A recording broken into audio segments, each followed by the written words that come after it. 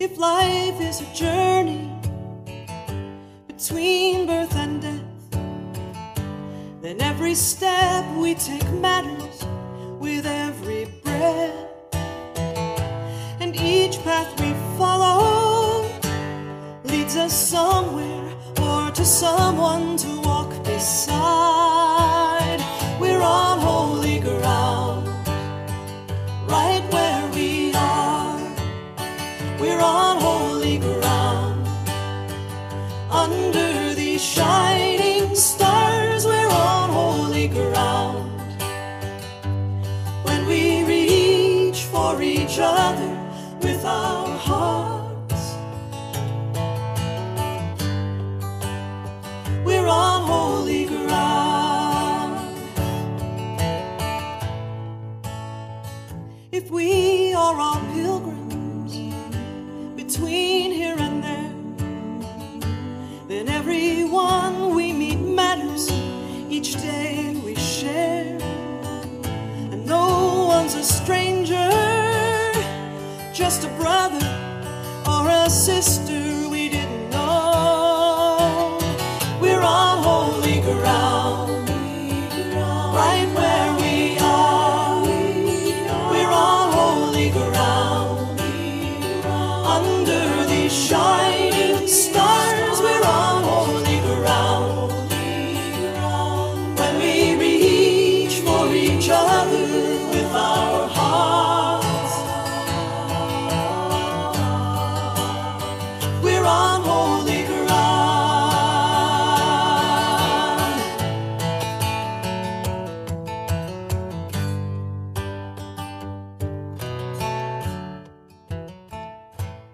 If there is a heaven beyond earth and sky, it's made of moments here that matter with you and I. There's no destination more full of grace than this place we meet again. We're on holy ground, right where we are. We're on holy ground, under these shining stars. We're on holy ground. When we reach for each other with our hearts, we're on holy ground, right where we are. We're on holy ground, under these shining stars. We're on holy ground. When we reach for each other with our hearts, we're on holy ground.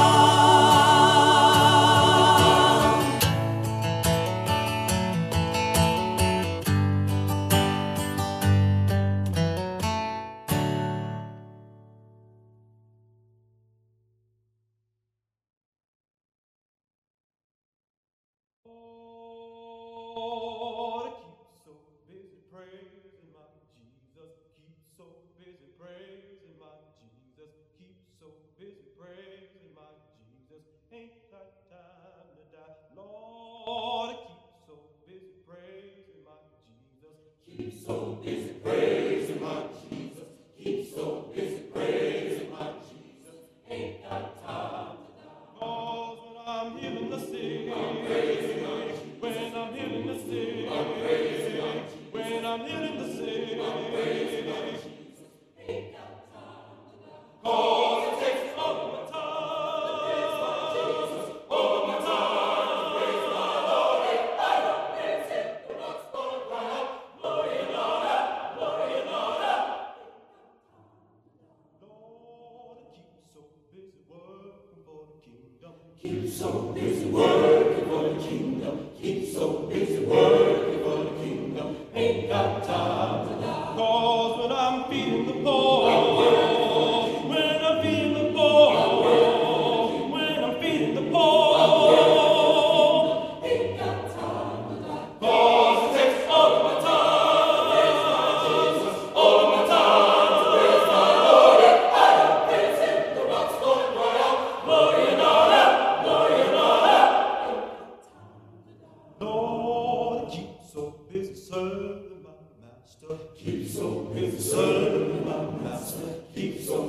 serving my master, ain't got time to die. 'Cause when I'm giving my all, when I'm giving my all, when I'm giving my all,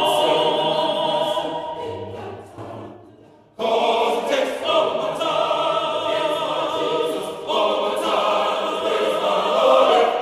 Praise Him, the rocks gonna cry out, glory and honor, glory and honor. Now won't you get out of my way?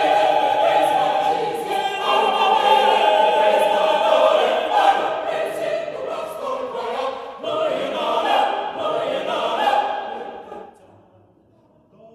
Lord, keep so busy praising my Jesus. Keep so busy praising my Jesus. Keep so busy praising my Jesus. Ain't got time to die.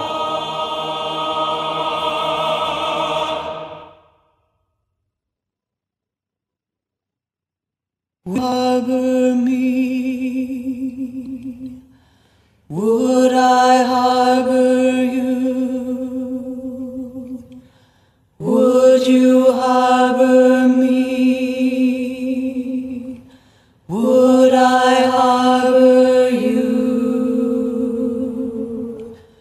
Would you harbor a Christian, a Muslim, a Jew, a heretic, convict, or spy? Would you harbor a runaway woman or child, a poet, a prophet, a king? Would you harbor an exile or a refugee, a person living with AIDS? Would you harbor a Tubman, a Garrett, a Truth, a fugitive, or a slave? Would you harbor a Haitian, Korean, or Czech, a lesbian, or a gay? Would you harbor me? Would you harbor me? Would I harbor you? Would I harbor you? Would you harbor me? Would you harbor me? Would I harbor you? Would I harbor you?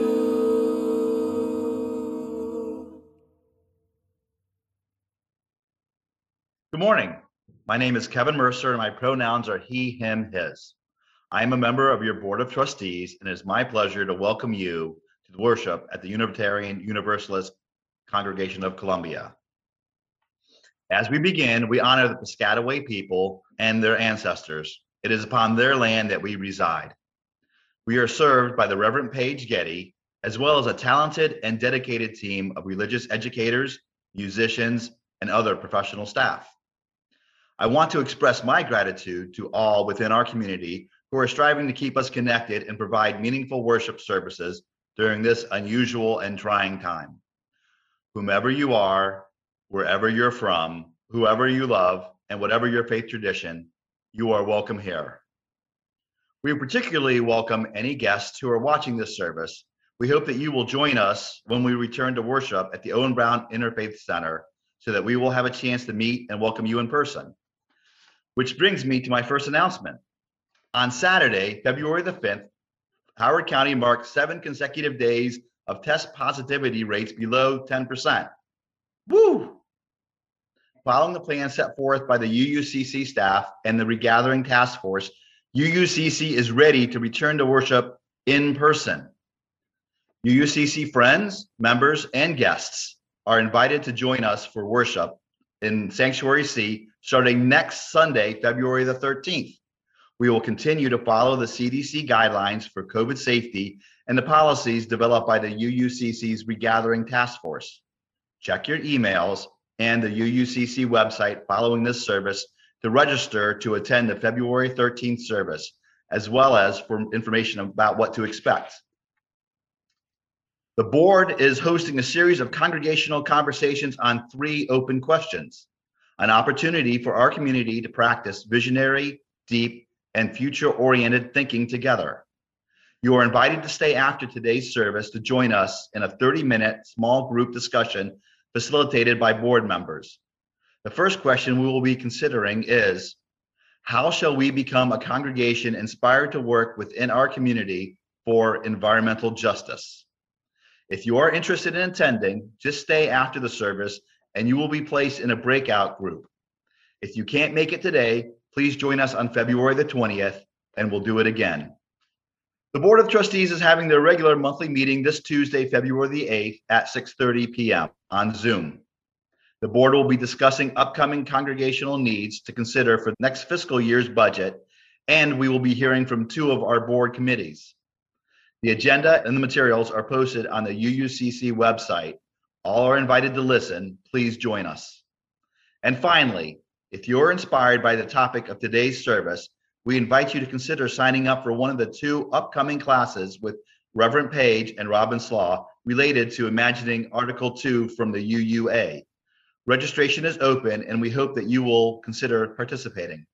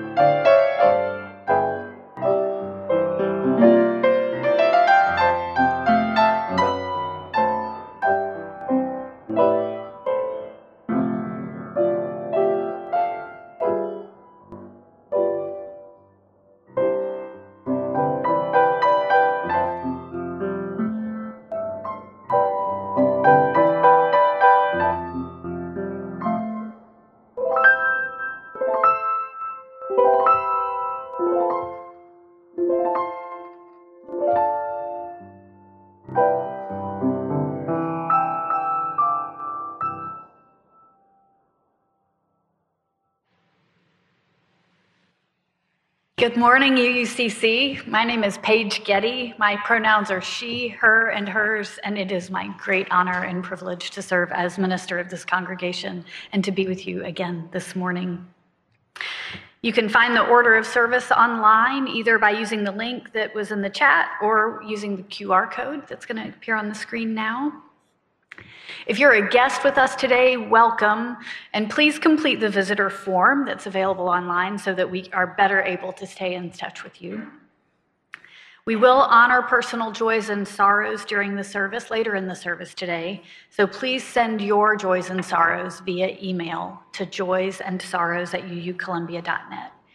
And remember, even though we're still all virtual today, even remotely, you can participate in some of the worship rituals that we will enjoy here in the sanctuary when we're together, by lighting your own flame, whether in a chalice or not, by honoring joys and sorrows with your own bowl of water and pebbles or marbles or beads. So make sure you have your ritual supplies nearby. Thank you to all the staff and the volunteers who are supporting this service today, both in front of the camera and behind the camera. A handful of us here in the sanctuary, Jen and Carla and Chris and Tim and Phil and Liam and Hannah and Michael and Robin. Thank you all for your contributions today. It's good to be with you again after a week away from you. Here we are on the first Sunday of February. Some among us this week have observed Imbolc, marking the halfway point between winter solstice and the spring equinox here in the Northern Hemisphere. We're engaging in the observance here in the United States of Black History Month. We're opening ourselves with some cautious optimism to the possibilities of safer regathering in this phase of pandemic life. And however we gather, it's good to be together. This morning's service is inspired by the ongoing work of the Unitarian Universalist Association's Article 2 Study Commission. This is a group that is charged with presenting a new articulation of principles and purposes for consideration at the UUA's General Assembly in 2023. These principles and purposes, not only their specific content, but also, and perhaps especially, the fact that we deliberately review and revise them periodically, are foundational to our understanding of who we are as a progressive religious movement. So today's service will be a little bit informational, but mostly, I hope, inspirational, as you are invited to engage in and contribute to this review of those principles. The original charge to that commission included an admonition to root its work in love as a principal guide. So as we open ourselves to consider the ways that our beloved Unitarian Universalist principles do and do not adequately express the foundations of our faith, as we consider whose voice is present in those principles and whose is not, as we consider how to express our deepest values ever more faithfully, I invite you to hear these words of Yolo Akili Robinson, a writer, a yoga teacher, and the executive director and founder of BEAM, Black Emotional and Mental Health Collective. This is from his writing in Dear Universe, Letters of Affirmation and Empowerment for All of Us. Our children did not get their wounds alone. They were created by the actions of our family, our communities, and our world. They were created by the things we chose to believe in, the causes we chose to champion, and the despair we chose to neglect.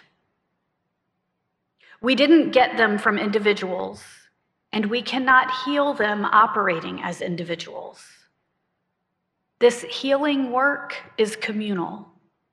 It needs to be present along with the ongoing work that the village must do to heal itself. Healing our children means we need to put love in every possible place we can think of. With that, UUCC, let us worship.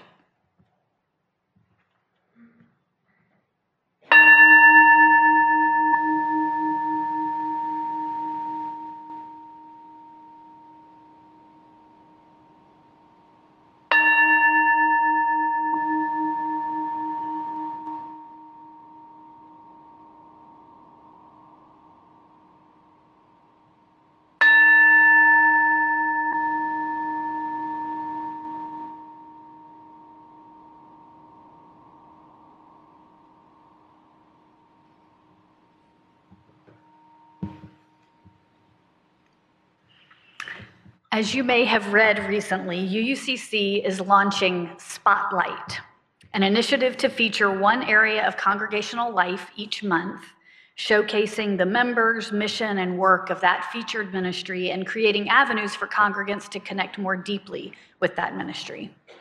To start things off, this month we are spotlighting Karuna, UUCC's lay team of trained pastoral caregivers who are available as listeners in times of transition, sorrow, illness, grief, celebration, and joy.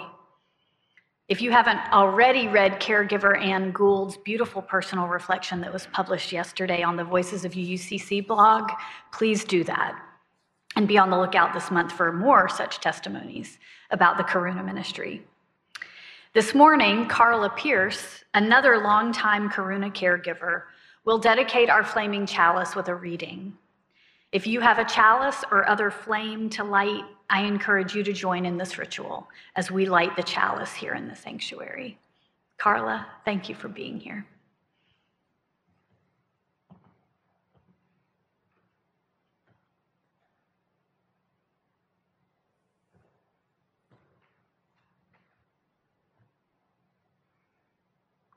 The Church is a Body by Victoria Weinstein. The Church is a body. May this body breathe and be together in the spirit of hope. May it feel held by comfort. Those who seek consolation, may they find it in the solace of this moment. The Church is a body. It is as strong as all the people who have ever gathered within its walls. It is the power of all they dreamed and all that they have done. The Church is a body. It is as vulnerable as the most newborn and untried of its members. It is ancient and it is ever new. The Church is a story. It is the story of lives that are interwoven, brought together in this peace, this place, and this time, and helping one another along the arduous path from birth to death. The Church is a vision. It is a vision of unity amid diversity. It is a vision of reverence for all of creation. It is a vision that beckons us beyond the concerns of our own skins. May we abide as one body in the spirit of faith, hope, and love. That is the story and the vision of this church.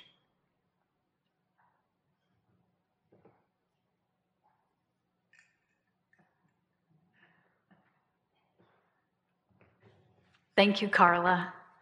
Now will you all join your voices in speaking together the covenant of this congregation that we wrote together and that we promise together. Strengthened by our common humanity and inspired by our 7 principles, we promise to be a safe and welcoming community, to nurture each other's hearts and spirits, to delight in the beauty of our diversity, to struggle together on our spiritual journeys, and to challenge each other to live our values. Thus, we pledge our time and vigor to the continuing celebration of spirit, of the world, and of humankind. And now our Zoom host is going to allow you to unmute yourselves and say hello to one another briefly. Want to come say hi? Hello, everybody. Morning. Good morning, Stuart. How are you? Hi, Lori. It's lovely. Brooks, good morning. Sarah. A fine looking crew. Good morning, Kim. Hi, Lori. Hi, Robin. Lori. Hi, John. Diane. Oh, Abby. a happy day. Lori. There she is. Tom. Lovely. Hi, Bill. There she is. Lovely. And Jill. And Pam.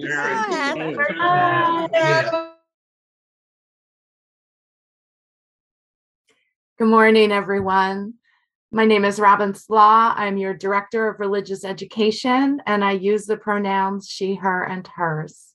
And I'm so happy to be with you this morning, at least virtually. I'm about to tell a story about a Unitarian church started in Transylvania. And I hope you listen to the experiences of the little child in the story and imagine yourself there, experiencing the wonder and awe that she saw.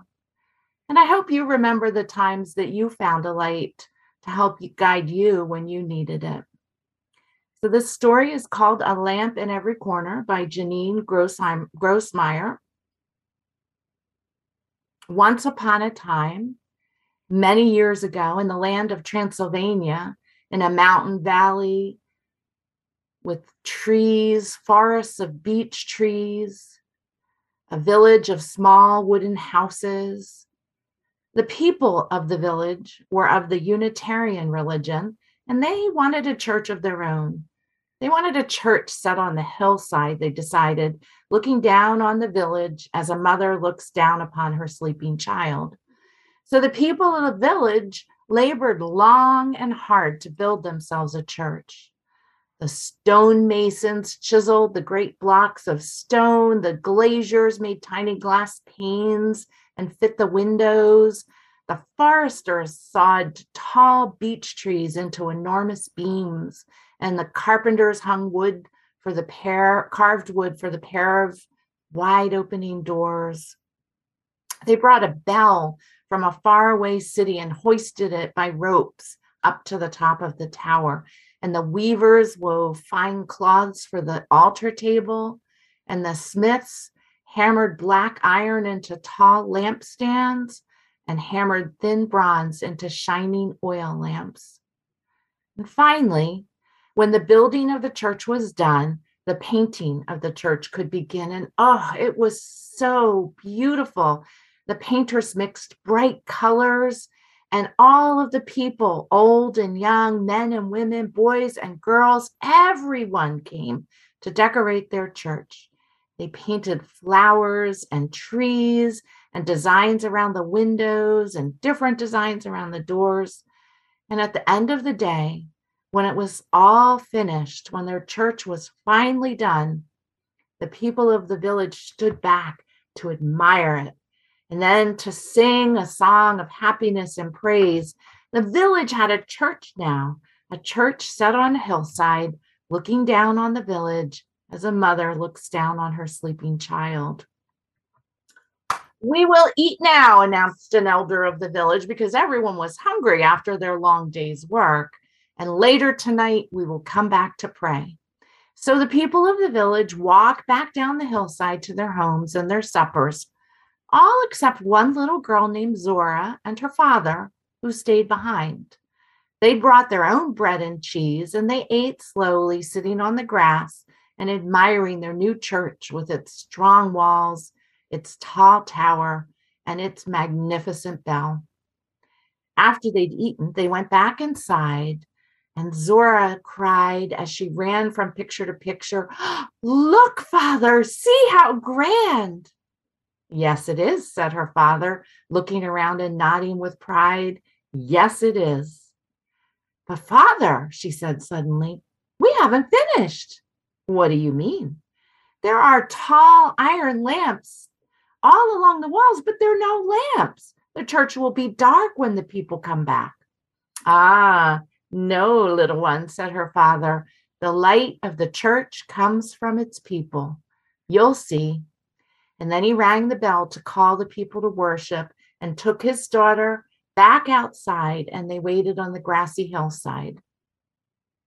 The sun had set behind the mountains, and night was coming soon. But in the growing darkness, tiny points of light came from many directions and moved steadily up the hill.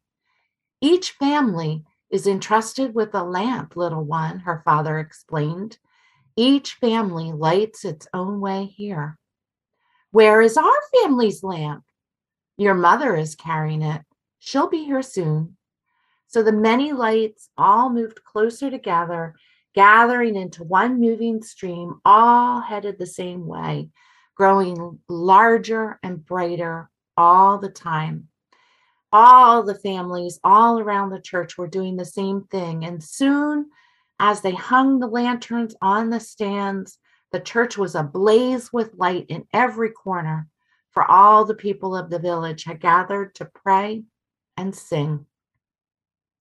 All through the worship service, Zora watched the lights flicker and glow.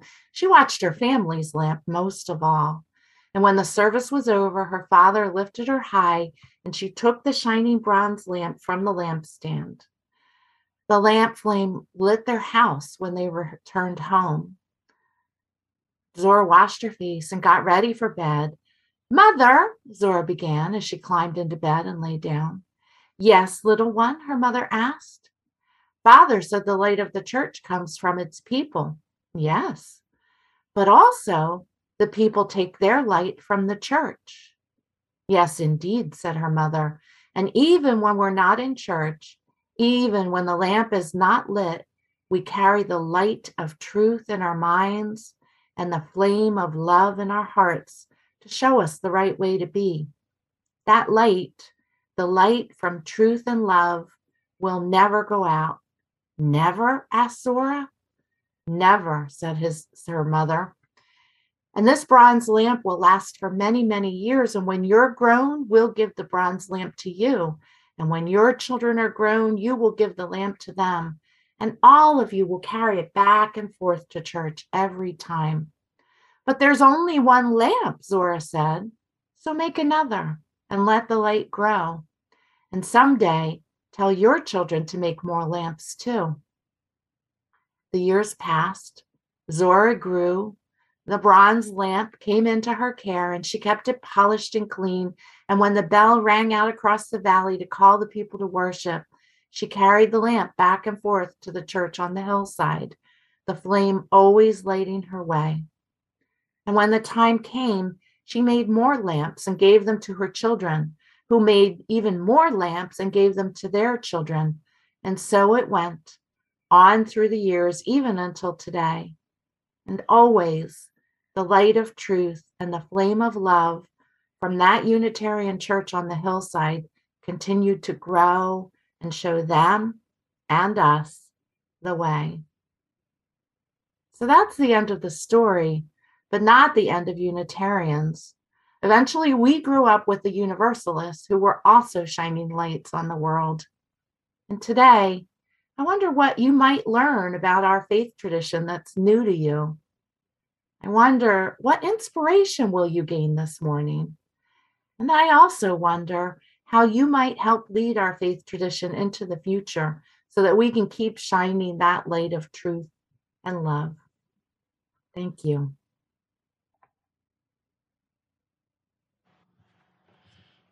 Thank you, Robin. And now, wherever you are, will you rise in spirit and or in body? And we're going to sing together the hymn As Tranquil Streams, which was written in honor of the consolidation of the Unitarians and the Universalists into the Unitarian Universalist Association. So let's join our voices now in singing.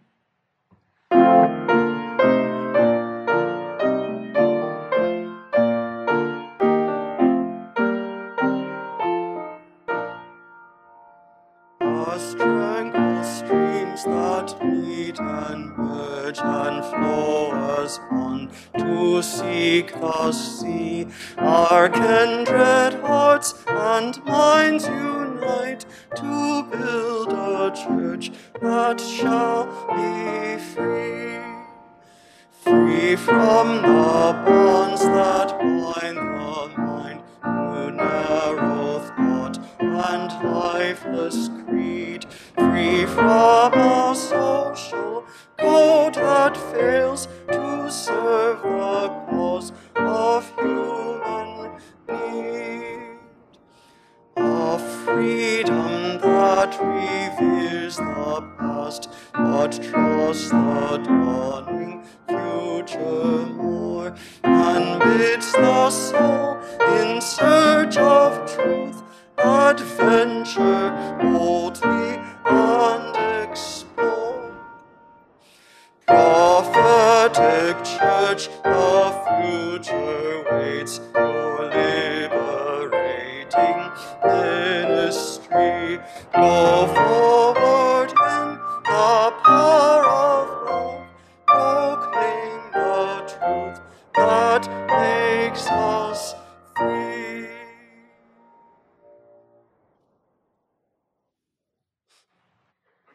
A poem by Robert Walsh titled Fault Line. Did you ever think there might be a fault line passing underneath your living room? a place in which your life is lived in meeting and in separating, wondering and telling, unaware that just beneath you is the unseen seam of great plates that strain through time. And that your life, already spilling over the brim, could be invaded, sent off in a new direction, turned aside by forces you were warned about but not prepared for. Shelves could be spilled out, the level floor set at an angle in some seconds shaking. You would have to take your losses, do whatever must be done next. When the great plates slip and the earth shivers and the flaw is seen to lie in what you trusted most, look not to more solidity, to weighty slabs of concrete poured or strength of cantilevered beam to save the fractured order. Trust more the tensile strands of love that bend and stretch to hold you in the web of life that's often torn but always healing. There's your strength. The shifting plates, the restive earth, your room, your precious life, they all proceed from love, the ground on which we walk together.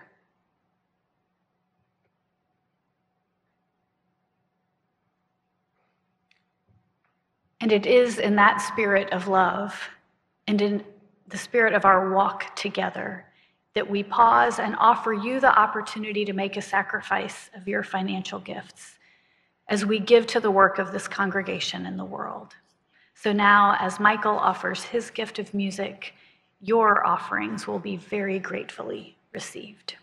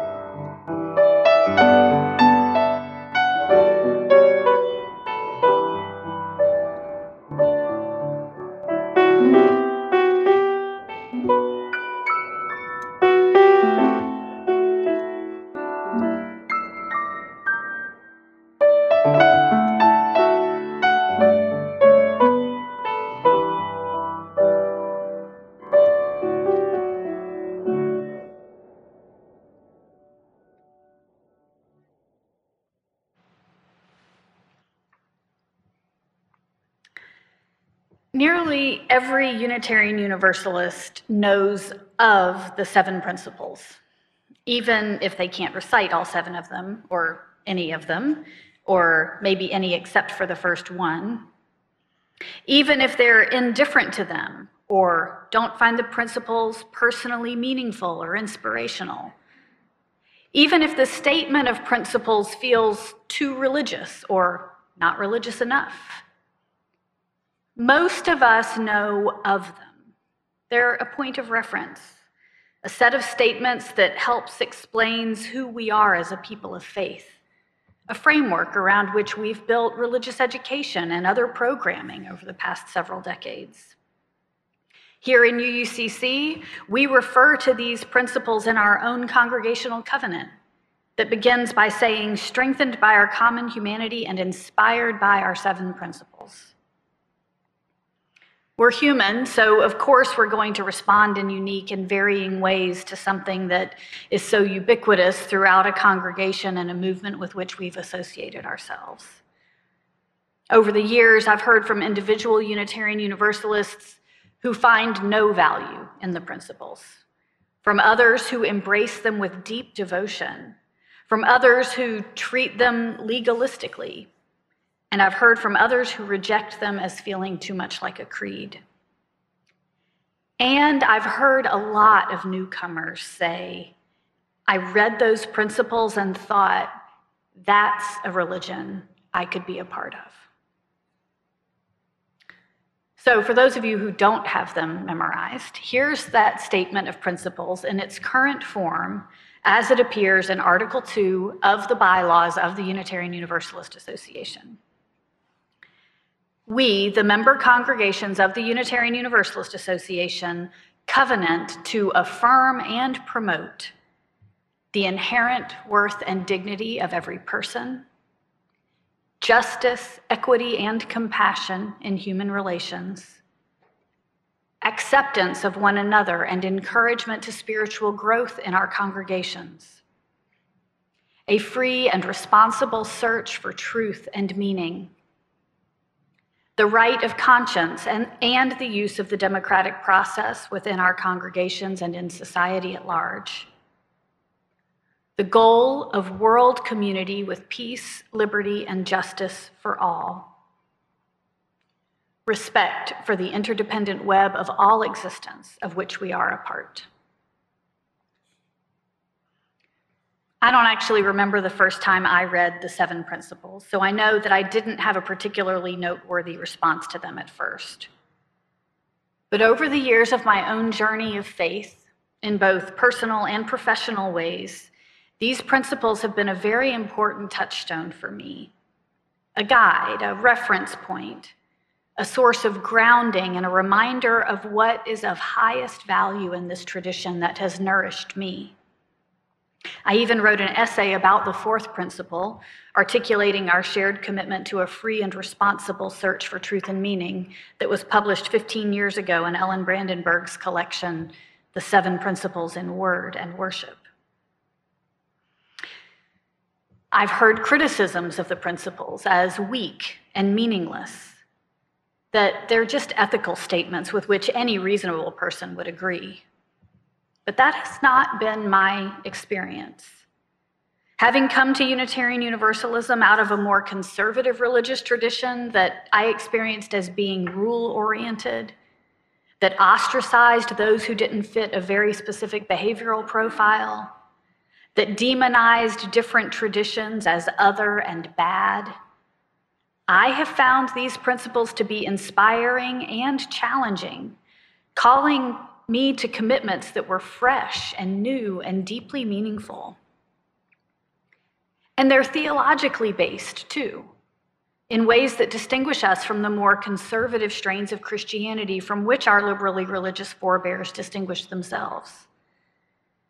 The principles express, for example, a commitment to searching for truth and meaning instead of being told by a single authority what the truth is. They promote individuals' inherent worth and dignity instead of inherent sinfulness. They affirm interconnectedness among a web of life instead of a separateness from that which is deified.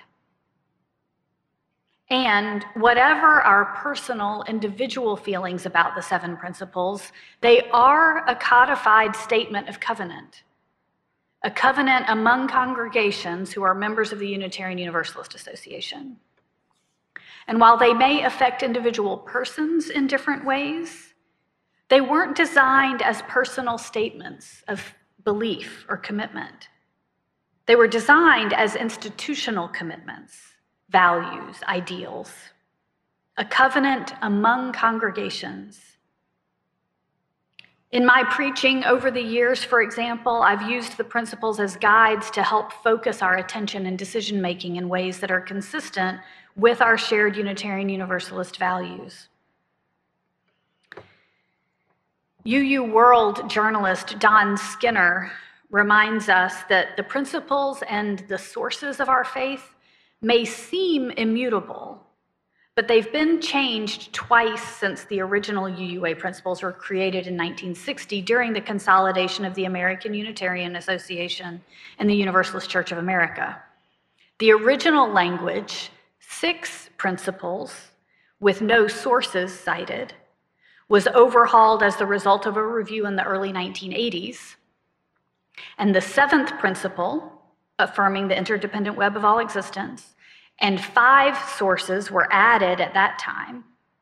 The 6th source, Earth-Centered Traditions, was added in 1995.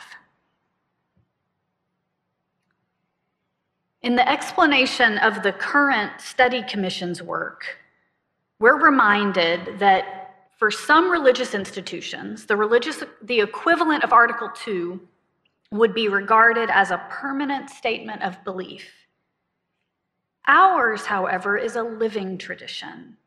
We commit ourselves to regularly revisiting our principles and purposes to ensure that we are relevant, that as we grow in understanding, our principles and purposes grow too. Since, quote, new occasions teach new duties, they write, we must continuously examine our principles and purposes to see what is missing, what is no longer important, and whether the language communicates our core values to the current times. They go on to say, we are now well into the first quarter of the 21st century. Our association has grown in its understanding of systemic oppressions, such as racism, ableism, and heteronormative beliefs. However, many people feel the language of Article 2 does not reflect these learnings. The board of the UUA believes we need an Article 2 which leads us into the future. More than 20 years ago, it was published in the year 2000, writer Warren Ross published an essay in UU World about the history of the principles and purposes, tracing more thoroughly the changes that Don Skinner had noted in his article. At the end of his essay, Warren Ross comments, in 2020, when everyone presumably will have perfect vision, our current principles and purposes may also be perceived to have inadequacies that demand radical rewriting. Therein lies our genius. It's a process that is rightly called renewal or regeneration. And that is what has not changed, and let us hope will remain unchanged 20 or even 100 years from now. Our commitment to renewal and regeneration. And so right now, a little past 2020, as Ross predicted, we are in that process of renewal and regeneration. The Article 2 Study Commission is leading the effort, but you are invited to participate too in a variety of ways. There's an individual survey that you can access through the Commission's website.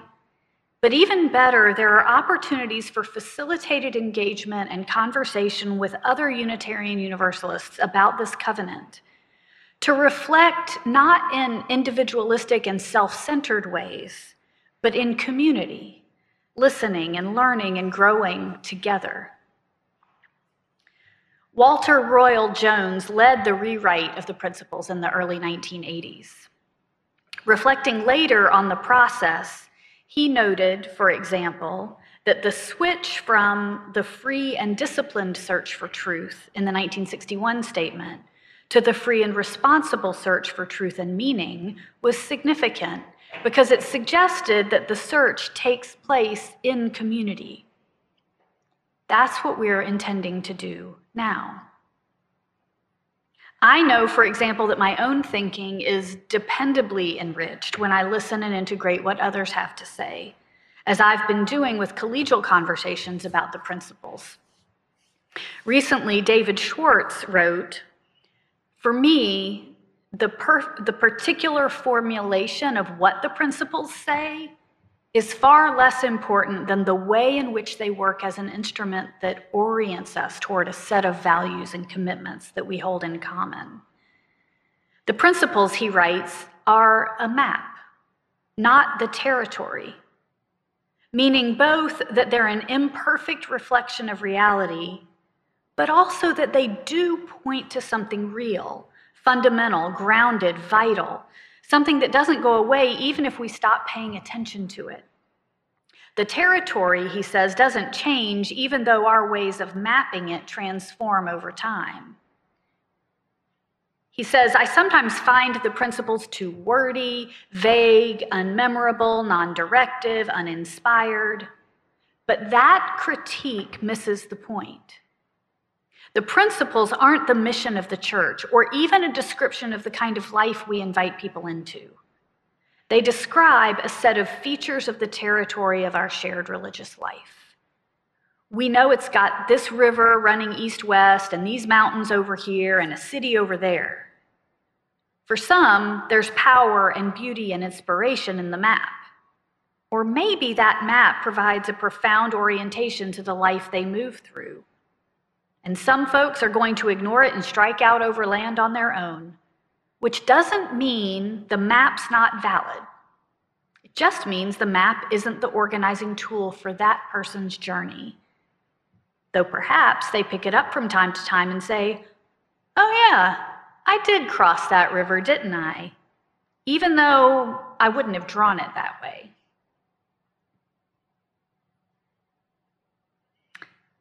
I think the most valuable comment in this collegial discussion came from Reverend Elizabeth Mount, who wrote, I'm not invested in what the actual wording of the 7 principles are, but we covenant to affirm and promote is fundamentally a choice to be an orthopraxic religion instead of an orthodox one.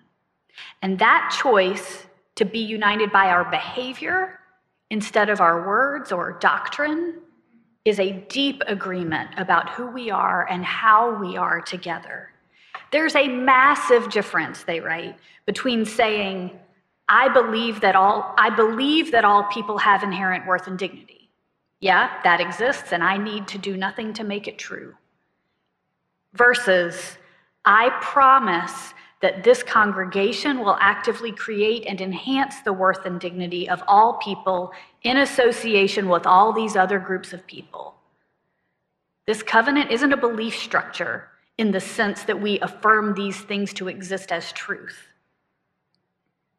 It's a commitment to a practice. If we have a creed, they write, it is underneath our principles, and it goes something like, we believe in the power of people to create heaven or hell on this earth, and we believe we are accountable to humanity and all creation for whichever we choose. Therefore, we choose the intentional creation of communities where love can grow. The question that is before us as an association, the question that the Article 2 Study Commission is charged with addressing, is how this covenant needs to change if it's to remain relevant to our time. What have we learned in the more than 35 years since the principles were codified in 1985? What do we better understand now about the world in which we live, the nature of humanity, our responsibilities to the planet and to one another? What are we, as a religious association, facing more directly about how we have reinforced and perpetuated white supremacy culture and patriarchy and other systemic oppression? And what should this covenant say about it? I think of the words of Dr. Weinstein, which Carla shared earlier. The church is a vision. It is a vision of unity amid diversity. It is a vision of reverence for all of creation. It is a vision that beckons us beyond the concerns of our own skins. We are all being invited into a process of articulating the most foundational values of our faith in this time and place, a faith that demands that we consider concerns beyond our own skins. Starting this week in this congregation, we are hosting 2 different ways for you to engage in facilitated conversation about the principles and purposes. You may join me for a 6-session exploration on Wednesday evenings beginning Wednesday, February 16th. Or you may join Robin for an 8-session, different style of exploration on Thursday afternoons beginning this Thursday, February 10th. Actually, you don't have to choose. You may do both if you want to. Both programs will be fully virtual. You may participate no matter where you are. In the order of service online, there's a hyperlink that says click here for information from the announcements. And the registration for these Reimagining Article 2 sessions is there on that link. There was also an article in The Link, our e-newsletter that was distributed on Friday. The same information is near the bottom of the Adult Religious Education page on our congregational website. And if all else fails, reach out to Robin or me, and we'll connect you. Abraham Joshua Heschel wrote, "Only those ideals that are meaningful to those who are steeped in misery may be accepted as principles by those who dwell in safety."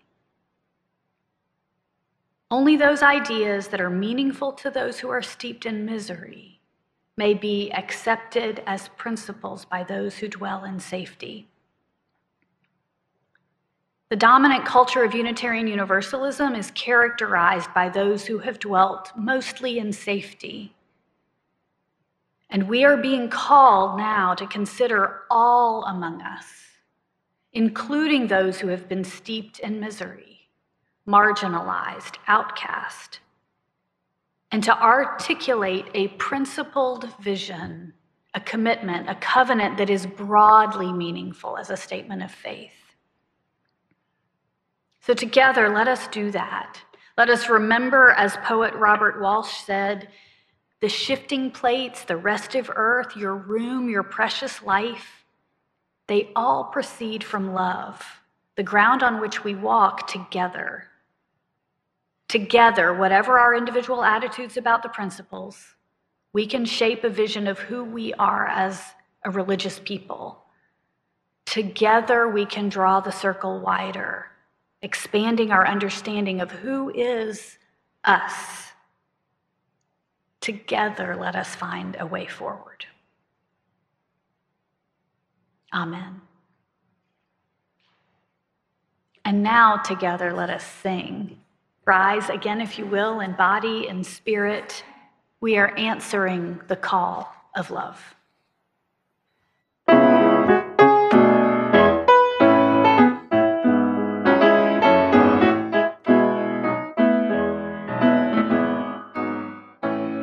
The promise of His Spirit, faith, hope, and love abide, and so every soul is blessed and made whole. The truth in our hearts is our guide. We are answering the call of love.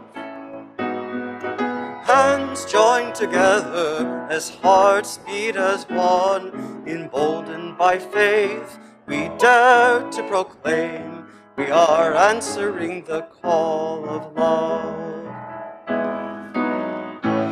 Sometimes we build a barrier to keep love tightly bound, corrupted by fear, unwilling to hear, denying the beauty we found.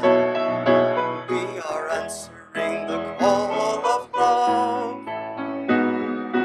Hands joined together as hearts beat as one. Emboldened by faith, we dare to proclaim we are answering the call of love. A bright new day is dawning, when love will not divide. Reflections of grace in every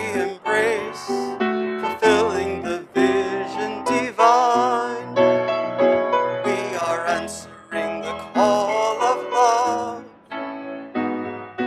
Hands joined together as hearts beat as one, emboldened by faith, we dare to proclaim we are answering the call of love. We are answering the call of love.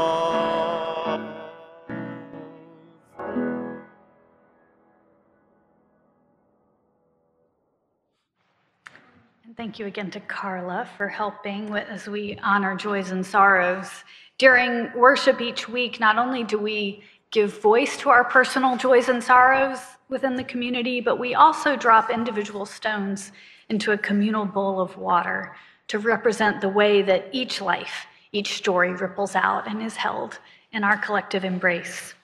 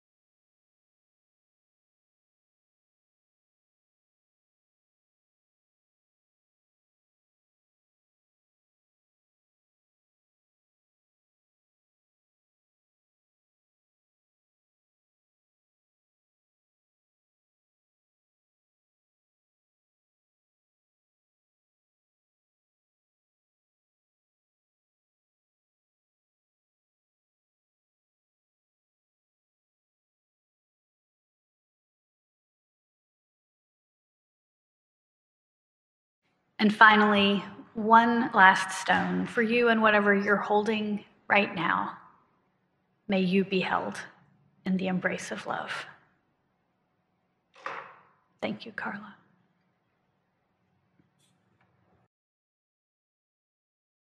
And finally, one last stone for you and whatever you're holding right now.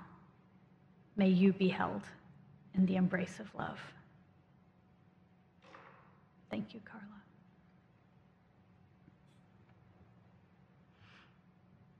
Will you now join me for a few moments of reflection and silence and prayer?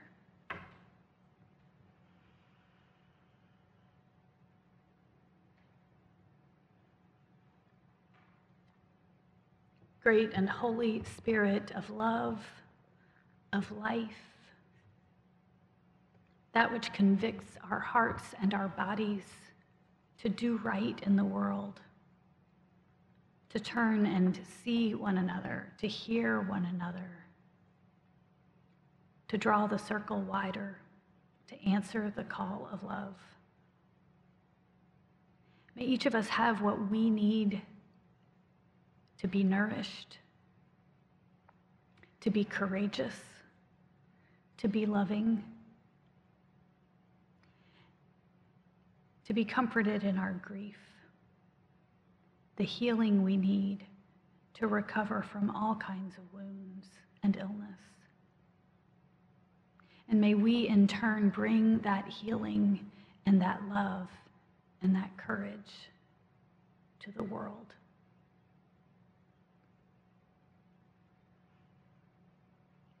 Let us share a few moments of stillness and quiet, that prayers may be fully known.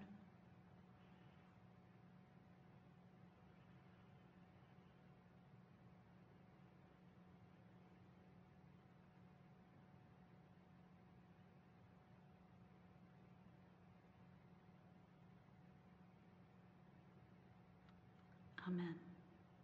Blessed be.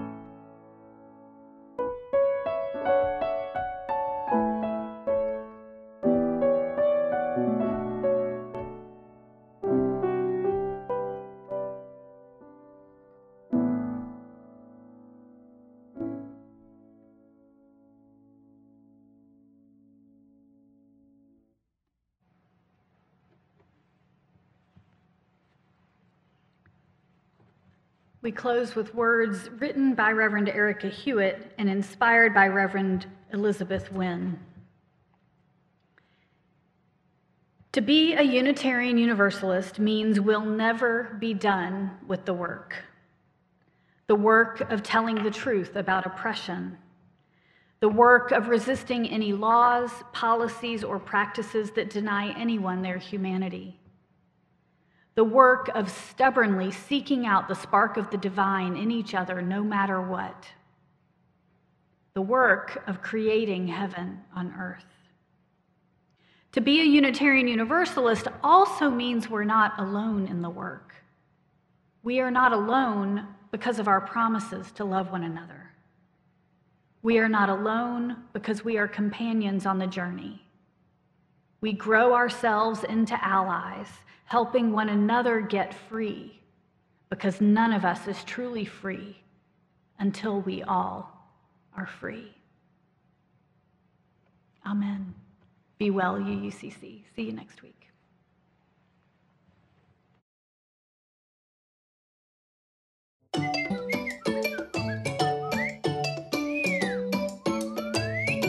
We come from the fire.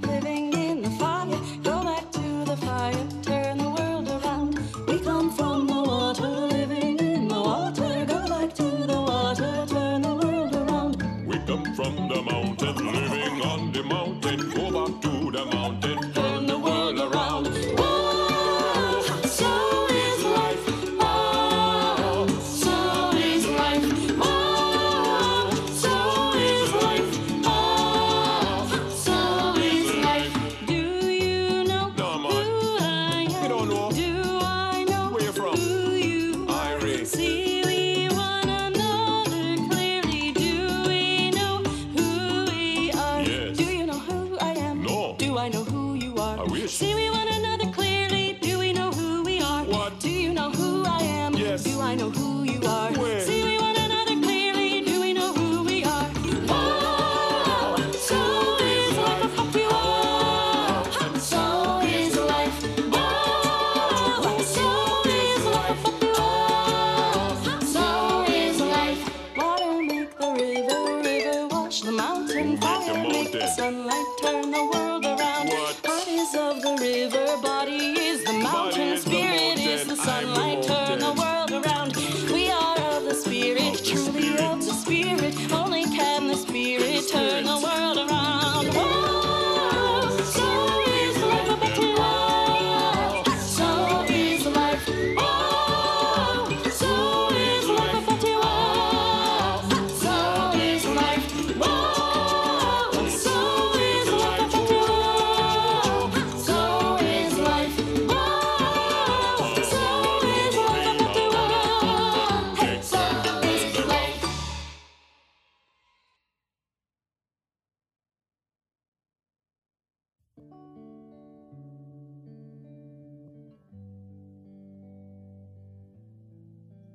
I see trees that are green, red roses too. I watch them bloom for me and you, and I think to myself, what a wonderful world.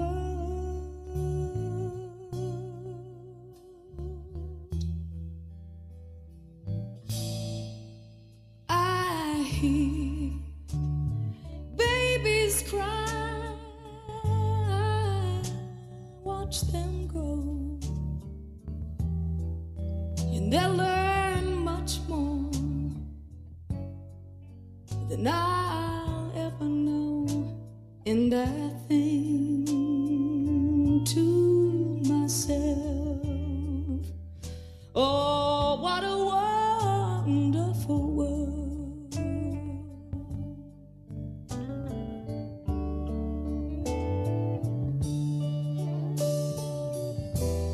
The colors of the rainbow, so pretty in the sky,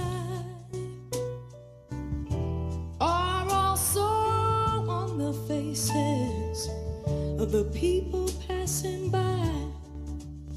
I see friends shaking hands, saying, how do you do? But they're really saying, I love you. I see trees that are green and red roses too. I'll watch them bloom for me and you, and I think to myself, oh, what a wonderful world.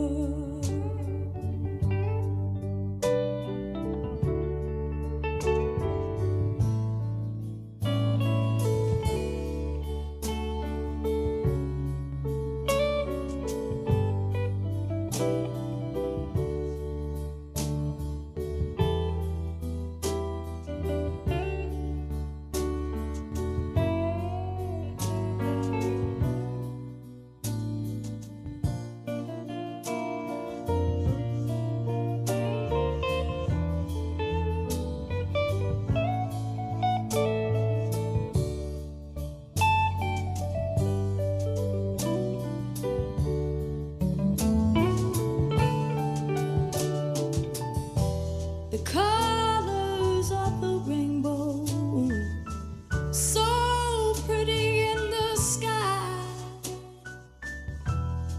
are also on the faces of the people passing by. I see friends shaking hands, saying how do you do, but they're really saying I love you. I see trees of green and red roses too. I watch them bloom for me and you, and I think to myself, what a wonderful world.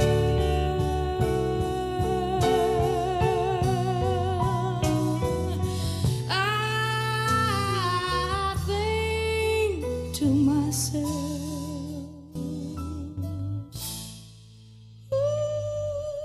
what a wonderful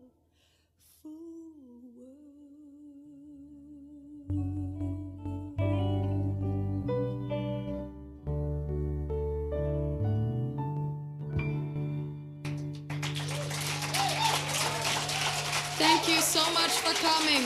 You've been really wonderful. Thank you. Eva Cassidy. Thank you.